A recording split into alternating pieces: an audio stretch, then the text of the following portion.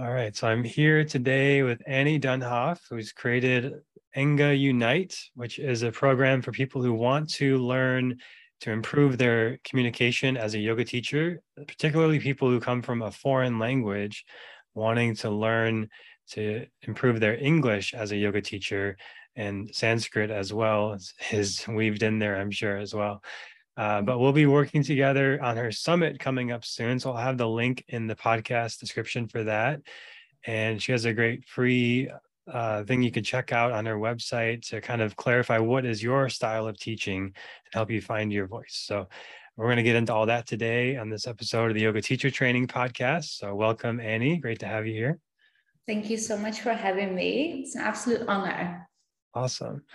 So Annie also has a great podcast herself that you can check out. What's the name of the podcast again? It's called Your Yoga in English. Great. And just tell us a little bit about how you came to this point of like your own journey of wanting to improve your own skills as a yoga teacher and why you created this. I think as for many yoga teachers, they end up doing something or focus their work on something that they struggled with themselves. And I was an English teacher before I was a yoga teacher. But when I did my teacher training, I realized that a lot of the language that came up in training wasn't something that I spoke about on a daily basis. So I really struggled in terms of remembering and memorizing anatomy, maybe things to do with philosophy, a lot of yogic phrases that I never really heard of before. And then out of teacher training, I started teaching my English students and realized that they weren't equipped with that language either. They didn't understand what was going on in the class because what I taught them in their general class was super different from what we spoke about in the yoga class. So I wrote then the English for Yoga course, a very general basic language course for yoga. But to that course, we only had teachers showing up. So I thought, well, I have to change the focus a little bit and now write everything for yoga teachers so that they can also teach yoga in English. So that's the journey of it. Awesome. So you got a background in just teaching language. And I remember hearing on your podcast that you've been like a student of language throughout your life and learned lots of different languages. Yeah. Yeah, absolutely. And I think that's kind of mandatory when you're from the Netherlands because no one speaks your language. So in school, you're automatically, it's like part of the system taught English, German, French, sometimes Spanish as well. And I think a lot with younger generations. But as I started traveling very young, I also learned Spanish myself. And then now I'm learning Portuguese and I really want to take up Italian. So yeah, very passionate about it. Yeah. What have you found working with your students are some of the common, like the biggest mistakes that they're making in trying to communicate? Let's say just in general for yoga teachers, and then you could say specifically to people learning English through yoga and with yoga. Yeah, mistakes. I think there are two types of different mistakes, like practical mistakes when you're speaking or teaching, but also a lot of fears and limiting beliefs that are holding you back. And when I speak about fears, it's often that people are being judged on their accent or their ability to understand and follow everything, which then causes them to not practice at all or stay away from it. So I think that is a big mistake. And then in terms of teaching, I think that most teachers overcomplicate the way that they communicate in class. And this is with native speakers too, like using ing forms or hypothetical ways of speaking. Like metaphors can be really great, but also very complicated, especially if you're teaching people that don't speak English as their first language. So I would say fear of an accent and overcomplicating language. Yeah, and I really like, I think your accent is very pleasing to listen to. And I've worked with a lot of like Australian students or Danish. I'm working with teachers who are improving their teaching and they happen to be from a different country, have a different accent. And I've heard that a lot where they're like self-conscious about their voice because maybe they're used to hearing me or other American speakers. but I always have this response of like, I think it sounds great. Like I have no judgment about the accent. And as long as the communication is clear and the actual cueing and everything, then the voice, as long as it's like a, intentional voice, not just like yelling or loud or anything. But that's something I've noticed a lot, is that people who are kind of self-conscious about their voice from a non-American background, at least that I've worked with, actually have great voices. And is there anything that you found is helpful for people kind of overcoming that insecurity or self-doubt in that way? Mm-hmm. Yeah, I think it's a really great asset because it makes you stand out from other teachers because you don't sound the same. I think one tip of advice, or maybe something to work with, is to embody the fact that if you have a foreign accent, it really is a sign of bravery because it shows that you're putting in a lot of work and effort to learning a language and making yourself understood, communicating with people that don't speak the same language as you do. So it really shows like people skills and social skills that you have, or the willingness to develop them.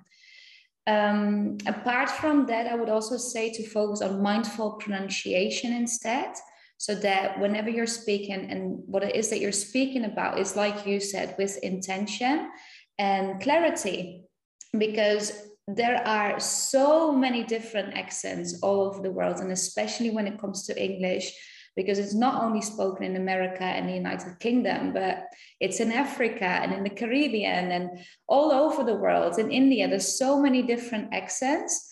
So I would say embrace it, see it as a sign of bravery, and also take it as a strength or something that makes you stand out from other teachers. Yeah, it's true. And especially if the only teachers at the studio are Americans, when somebody does have a different background, it provides a different perspective. And just sometimes it's like creates this different sense of place and environment of like yoga is a special experience working with somebody from like a different background or different accent, because it has just the yoga practice itself is like a special, unique container that's sort of outside of the normal daily routine.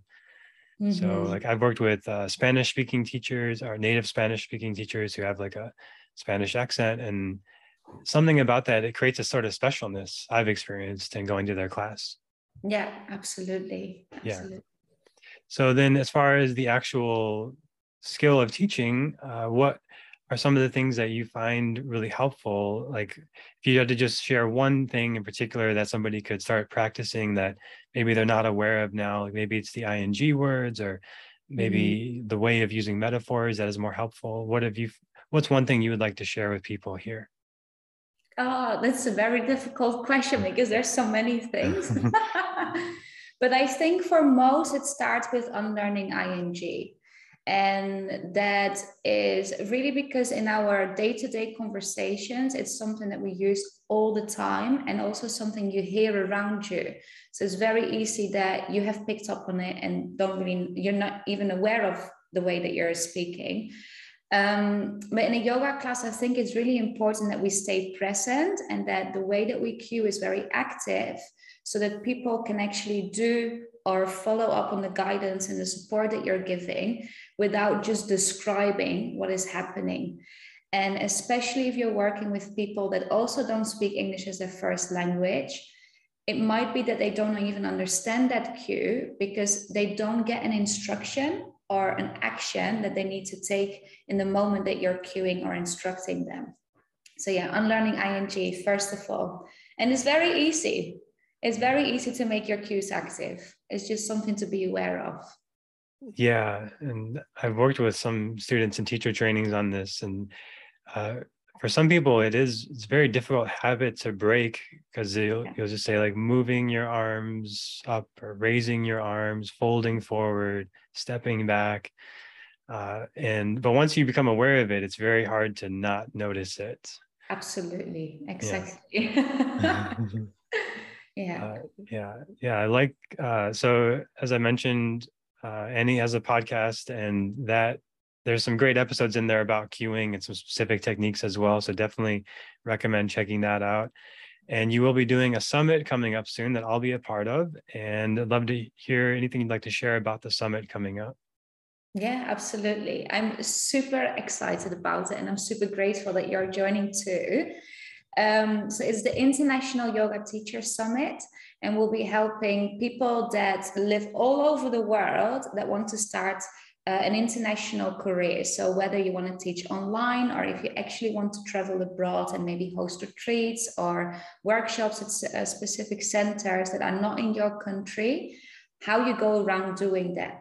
So it's focused on getting yourself out there as a teacher, creating your network and starting collaborations, but also improving your skills to teach internationally. And that really means that you become aware of cultural differences and the way that you interact with other people from other countries in a yoga classroom, because this is different all over the world as well. So it's very broad, but really giving you like a solid foundation to start an international career. And what have been some of the things that have helped you be able to do that? Because I've seen you've been featured in a lot of places. You've grown your business a lot. So what have been some of the things that you found have helped you get to that place? I think the very first thing is becoming very clear on my purpose and what I wanted to do and what I wanted to share. Because I think that everyone has something that they want to share. Otherwise, you probably won't become a yoga teacher. There's something in you that you feel like an urge or a need to share that with other people around the world. So when I became very clear on my purpose, I think limiting beliefs and self-doubt were things I had to overcome, but reminding myself of my purpose, and my purpose was helping other people to teach yoga in English, to actually go for it and not letting myself let myself hold back by the thoughts or the doubts or the insecurities that showed up in the beginning, and just going for it, reminding yourself of your purpose. Yeah, it's an interesting thing. Like I'm working with some teachers right now of like they're kind of honing in on like, should I focus on teaching these kind of students or those kind of students or this way of teaching or that way of teaching? And I think it's something that a lot of people struggle with. I certainly struggled with that earlier on of like what to focus on as a teacher, what approach. Well, first it was just figuring out I wanted to be a yoga teacher and then figuring out exactly how to approach that. So what was that process like for you of clarifying like, oh, it's international teachers, it's language? How did you know it was that direction to go? Like that was your purpose? Yeah. Well, I think because I was already working as an English teacher, the people I worked with mostly came from different backgrounds. At that moment, I was working in Edinburgh in Scotland. And we had a lot of students from Italy, from Spain, from France, but also Central and South America. And because I traveled a lot, I really liked being surrounded by people from different cultures. So maybe that's one thing that made it clear already that I wanted to stay in that kind of energy or type of interaction with people. And then afterwards, I took a business coach, and they really, really helped me to become even clearer and to become clear on my mission, on the vision, on the purpose, on the things that you want to share. So I definitely didn't do it alone. I had some help with it. And I think that's what we all need as yoga teachers. You can't, and everyone in the world, we always have to maybe speak to people, work with people to gain that clarity. But lots of journaling, lots of really that checking in with your feelings, with your gut feeling of what really lights me up and what do I really want to do for the foreseeable future. Because I think many people as well are very impatient, and they think that I'm going to do this right now, but don't see it as like a long life or a life journey to doing that forever. Yeah. And that's part of what you offer in your programs too, that sort of coaching and support and guidance that we all need. It's interesting, like think about essentially the teacher to student relationship is the only reason that we're even here having this conversation, because of some teacher we worked with and they worked with. And it's like, if you take away having a teacher, there's really no more yoga in the world. Mm-hmm. And I think sometimes as yoga teachers, we can forget that if we kind of get out on our own path and get out of teacher training, kind of go out and maybe you worked with a mentor, but now you're kind of doing more your own thing, you can start to lose touch of that. And I've seen that sometimes with people. You kind of forget that the teacher to student relationship is so important in how we continue to grow in aspects of now the business and the marketing and the communication and the nuance of the teaching. Right. I don't know if you ever thought about that kind of thing, how it's like so connected. Our teachers kind of created who we are, right? Absolutely. Absolutely. And I think that's the whole idea of yoga as well, because it's always been passed on from teacher to student, and that student becomes a teacher and they have their students. So I wouldn't say it's a vicious cycle, but it's an ongoing journey, and it's something that you're in lifelong, especially if you want to advance in your yoga practice or your understanding of yoga. And it's not something that you can experience alone, because there are always more things to discover. And I think that your self-practice is super important, but the inspiration and ideas and new perspectives and insights that you get from your teachers is what is actually going to help you even further and take you deeper into that journey. Yeah. And you brought together quite a few teachers for the summit, right? Is there any other teachers you want to share about? I know there's a lot. You don't have to share all of them, but anything else you're excited about bringing together with the summit? There's a lot of teachers I'm really excited about, and all of them really, they all mean a lot to me. It's people that I've been inspired by for a long time. Some of them have their own podcast as well. So Amy McDonald is joining us from the Abundant Yoga Teacher podcast. Kelly McHugh, which is actually my business coach as well. And she has an amazing podcast. I think it's called The Yogipreneur. Who else is joining? There's so many. Yeah. We've got Annie Au, which is an incredible yin yoga teacher trainer, and she now also focuses on business coaching. Corey Sterling, who focuses on everything to do with law and legality. So I think that's really important if you want to start your own business. Let me think. Gora Kerex, I'm not sure if I'm pronouncing a name right, but she also has a business podcast. So incredible teacher. Obviously you with 3 podcasts. Yeah. It's a great offering you put together and a great group you put together. And it shows like your sort of drive to create something new. And I think that's a big piece of things that not all teachers think about. Like when we're learning from teachers, we kind of maybe do what they do or do the part that we saw them doing, like teaching classes or teaching workshops, especially coming from the studio of like so many teachers before the pandemic of just, okay, well, you go to classes, you learn from a teacher at a studio. So that's what you feel like that's what you should do. And you try to get a job at a studio. And I see a lot of teachers doing that. And then they, especially when they're beginning, they struggle and they feel like, well, there's so many teachers. Why would they hire me? So this process, if people are like more fresh out of teacher training, I see a lot of teachers kind of struggle with that process. But then there's like what you're doing is something, nobody else is really doing this exactly, but it's needed and there's an audience and it's in alignment with your history and your desires and intentions that you've had throughout your life. So it's kind of bringing it all together.